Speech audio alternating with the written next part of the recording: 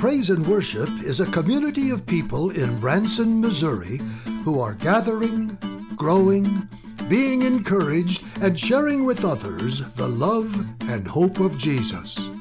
Learn more online at branson.church.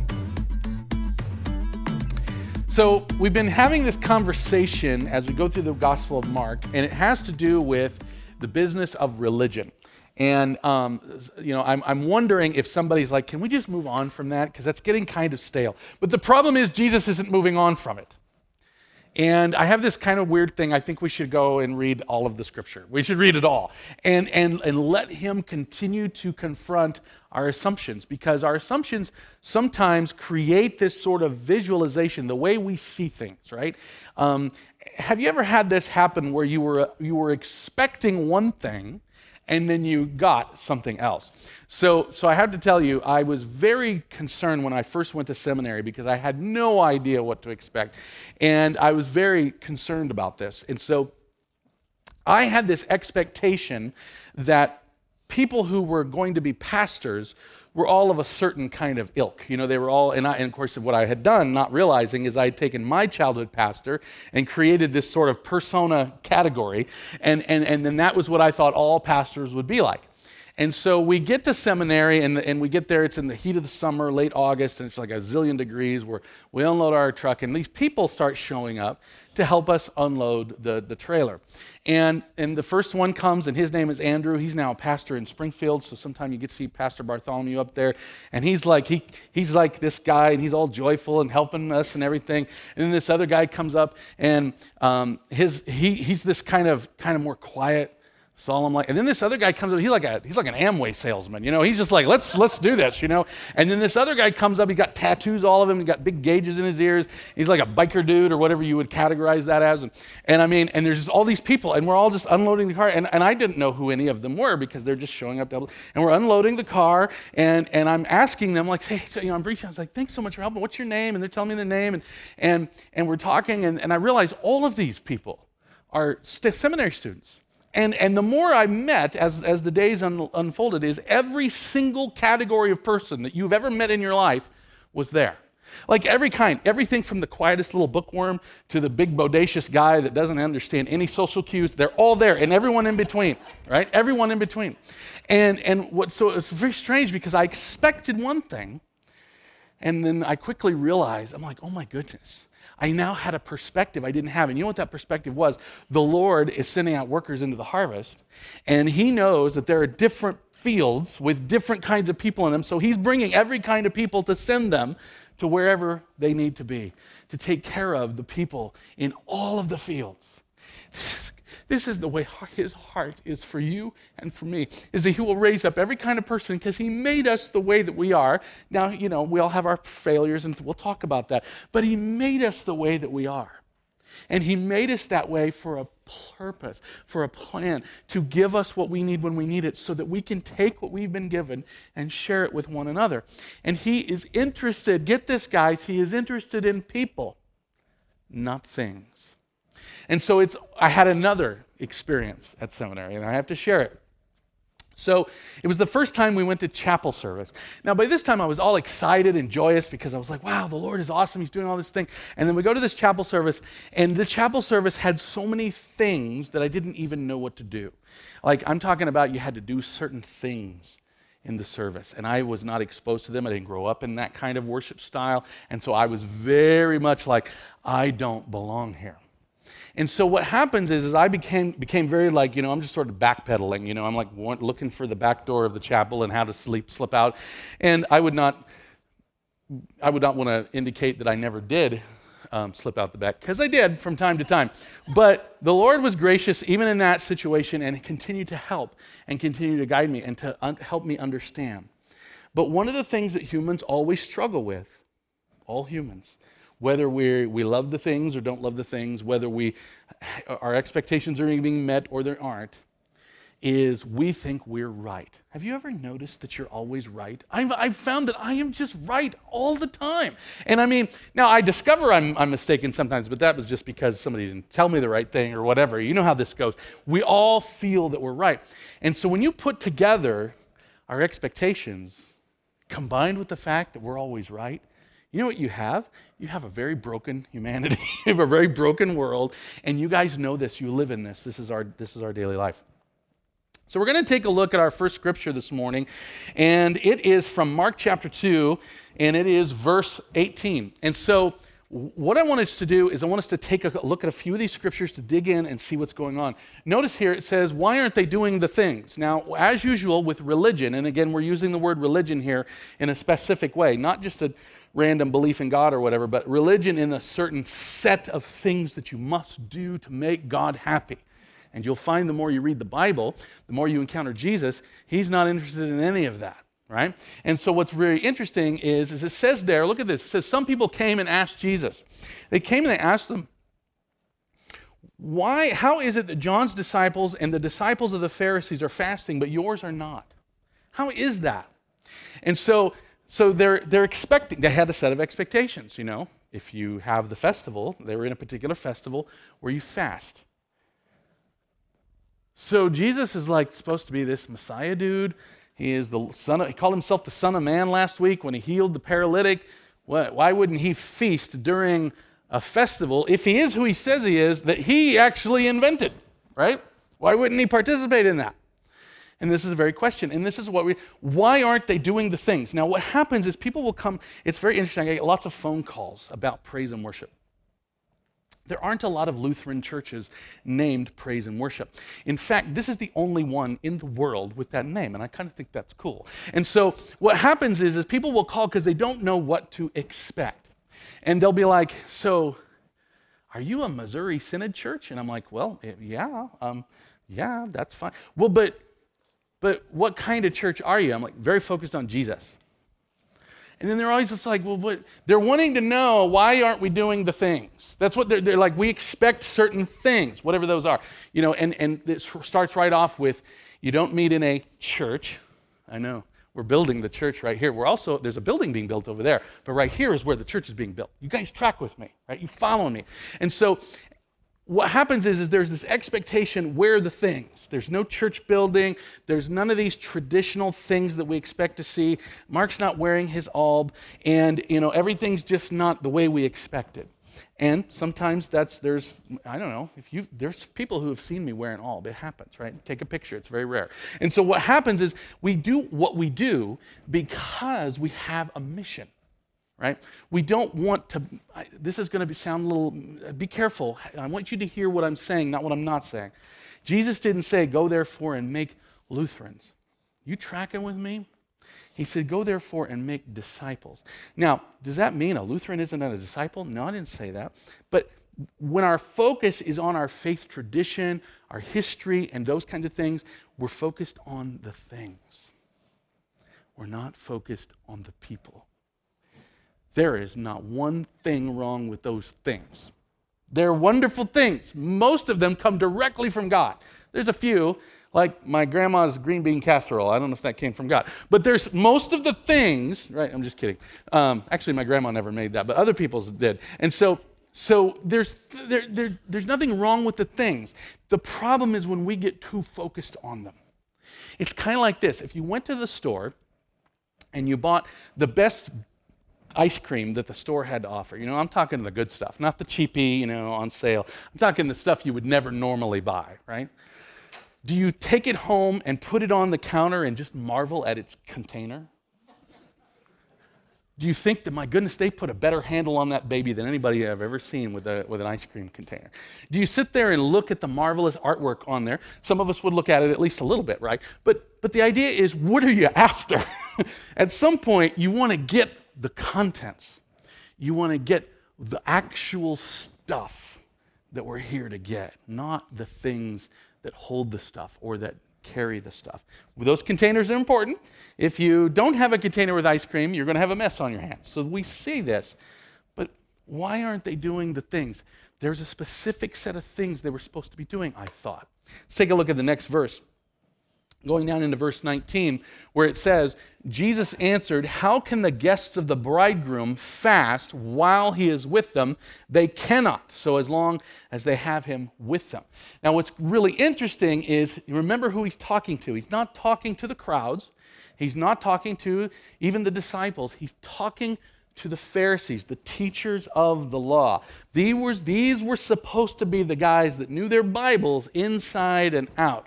And he throws at them a big hyperlink. Now, we always love to use that language here because everybody in this room in the year 2020, I think, knows what a hyperlink is. It's when you're on your phone or your computer or some other device like that, and you tap something and it opens something up. It takes you somewhere. It gives you more information depending on what you're clicking on.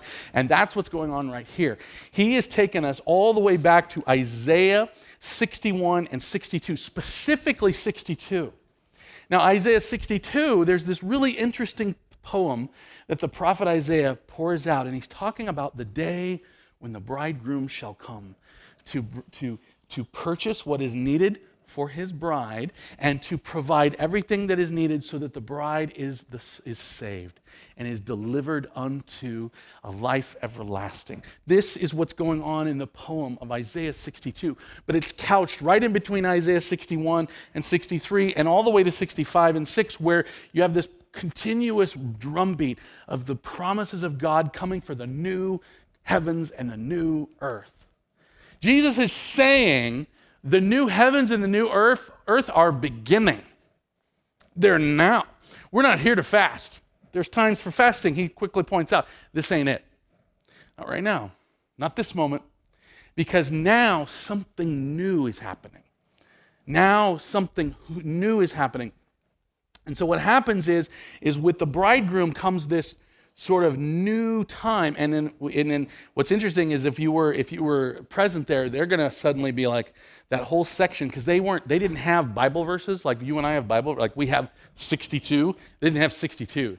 They just had like, that part where Isaiah was talking about the new heavens and the new earth. Mm-hmm. That part where he was talking about the bridegroom. Yeah, that's how they remembered it. And so what would happen then is they're also bringing in this whole business in Isaiah 61, which is that when the Messiah would come, he would proclaim the year of the Lord's favor. Translation another way, the year of Jubilee.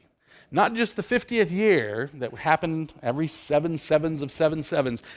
We're talking about the year, the never-ending year. The year when the prisoners would indeed be set free, when you and I would be set free. Now, and it's just like what we saw in the Bible Project video. You're like, yeah, but Mark, I don't feel very free sometimes. I got the bank calling, I got work calling, I got the school calling, I got my teacher bugging me. People text me, they're bugging me. I don't feel free.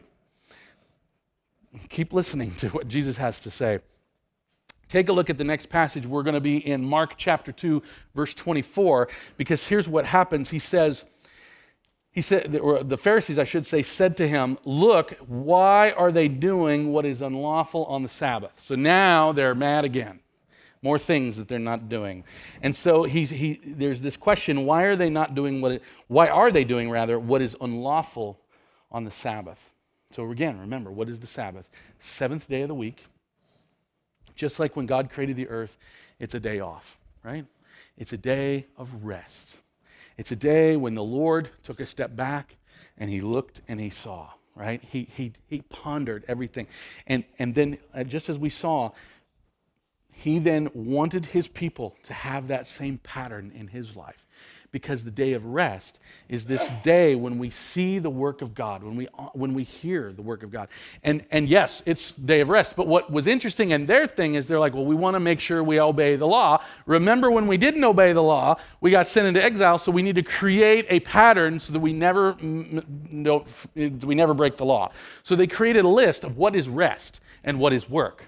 And it was a very long and comprehensive list. It included the number of steps you could walk on that day. And they would go so far as to tie a rope around their waist to limit that distance so that you didn't go too far. And so they continuously developed all these little patterns and rules and systems, and that included when you would walk through a field and you would reach down and pop out those little heads of grain, the gleaning of the wheat. Unlawful. Look what Jesus says. He answered, verse 25. "Have you never read what David did when he and his companions were hungry and in need?" Interesting thing. So he's once again speaking to Bible nerds. Like, haven't you read your Bibles? And so you guys remember that?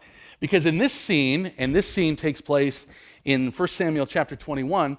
And this scene is where David is on a mission from King Saul, but he needs to feed his troops. Like him and his crew, they need some bread. And so what happens is they go in and they talk to the priests and they work it out and they eat the consecrated bread. Like that's not religiously kosher, pun intended. I mean, like, how can you do that? And so this is what's going on. And what's happening here is Jesus is shifting the focus from the things to the people.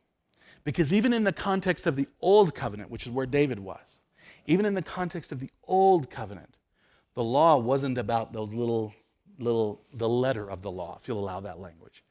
It's always been about the spirit of the law. And what is the spirit of the law about? People. Always about people. Even in the context of the old covenant, that has never changed. And so then what happens is then we see what pops up in verse 27 here, and take a look at this. Look at what he says. He goes, then, in verse 27, then he said to them, the Sabbath was made for man, not man for the Sabbath. Now, what's really interesting is when we read something like that, we're kind of like, well, like, what is that? I mean, do you ever just sit there? I remember as a kid that I heard a sermon on this. I don't know what that means. I don't know what does it mean, the man? Because these are words we don't use. I want you to think of it very clearly as an example. If you went to a place of worship, if you were to enter into a place where people are gathered because Jesus is risen from the dead, are you there to bless that place? Or is that place there to bless you? You tracking with me? Do you see? That's a Matt Chandler kind of thing. It's this whole thing is about getting this all out of whack, getting the focus on the wrong things. And the reason we all struggle with this, I'm not saying they struggle with it and we don't. Are you kidding me? We all struggle with this because we have sin in our bodies. We have the struggle of our frustrations and our burdens in life, and we're not well rested. Anybody here well-rested? Because probably not. Some of us are, but most of us are struggling just to get through life, right? We always tell the joke, I'm just trying to figure out how to put my pants on and pay the mortgage, right? That's where we're at in life. And what's going on here is he's saying, no. Don't make the worship of God, the rest, into a new burden. It was given to you so that you would rest. And now we've turned the gospel into the law. And guys, all of us struggle with this, whether we're in any kind of church, any faith tradition, whatever. We lose track of what is the main thing. And the old cliche from the 80s, keep the main thing, right? It's still true. Because Jesus was the one who invented that, not the business leaders. And this idea of the focus is, so the Son of Man is Lord, even of the Sabbath, which is kind of I always wondered, did he smile when he said that? He's like, I'm the one who came up with this thing. Don't talk to me about religious practices. Talk to me about people's hearts. This is what's going on. And then there's that passage that we have to keep held together with it, because this is what we write in our hearts when we want to define rest. We were as a music team, when we first got started, we were talking about how often we like to practice and all the different things that we were going to do with the music team. And I kept struggling with this because I'm like, how do we maintain the fact that Jesus wants us to come here and rest, right? Don't make church into a burden. Don't make the act of worshiping God into this heavy laden thing. And then it's so funny because like this morning I'm running around because we're having glitches and things. I'm like, oh, maybe I should listen to that again. You see how it's so easy to slip out of that. It's so easy to miss that, to lose that. And I want you to hear it once again. So Jesus said, he goes, look at this. He goes, come to me, all you who have your stuff together, right? We have to highlight this distinction. All you who are ready, you're finally reformed your life, you're properly repentant. This is the other thing. How repentant are you? Once you've got it all together and you've got energy and you've got strength, you've picked yourself up by the bootstraps and now you're ready. That isn't what he's saying. If you've ever heard the parable of the prodigal son, which I always love to rename as the parable of the two sons, because there's two sons in that story. But what was the thing going on? The younger son didn't do it right. He didn't do it right. But the father was longing for him to come home. And when he did come home, he expected, there was his expectations, he expected to be in trouble, to be chastised, to be criticized, and then to be like, he's thinking, I'll take all of that because if I can just be like one of the hired hands, if I can just come and work, then I'll at least have something to eat. But instead, the father's like, grab a robe, put a ring on his finger, make preparations for a party. Because my son, not the sinner, not the one who failed, not the one who didn't do the things, my son who was lost is now found. My son who was dead is now alive. I want you to know that every time you come to worship, whether it's in this location or countless others, where people who follow Jesus, of every tribe and tongue and every denomination and faith tradition and all that stuff, wherever the people of Jesus gather, the Father is like, my child is home. Please hear that and rest in his arms with me. Please pray with me as we ask him to give us that. Father, help us rest in your arms, to believe the good news, to receive what you have so powerfully given to us, which is not to categorize us or criticize us or judge us or any of those things, even though you have the right to do all of that. You simply love us. You sent the Lord of the Sabbath, the Lord of rest, who said, come to me, you who are weary and heavy burdened, and I will give you rest. My prayer is that every single one of us who hears that will rest. That every one of us who hears that will believe once again the promise of your salvation. That we will believe that the bridegroom has indeed come and started something very new. That we would learn to somehow grow to believe that Easter Sunday was the 8th day of creation, the beginning of the new creation, which is why we worship on Sundays. And that we will not look at our days of rest as, oops, I did too much work, or oops, I should have done that, or well, I didn't do it right. But that we would look at our whole lives as the gift of a Father who welcomes us into resting arms. And that we would breathe easy whenever the calamities come and whenever the jobs seem too big. And we would cry out to you once again. And we would give our burdens and our weariness to you, the Lord of rest, who lives and reigns with you in the Holy Spirit, one God, now and forever. Amen.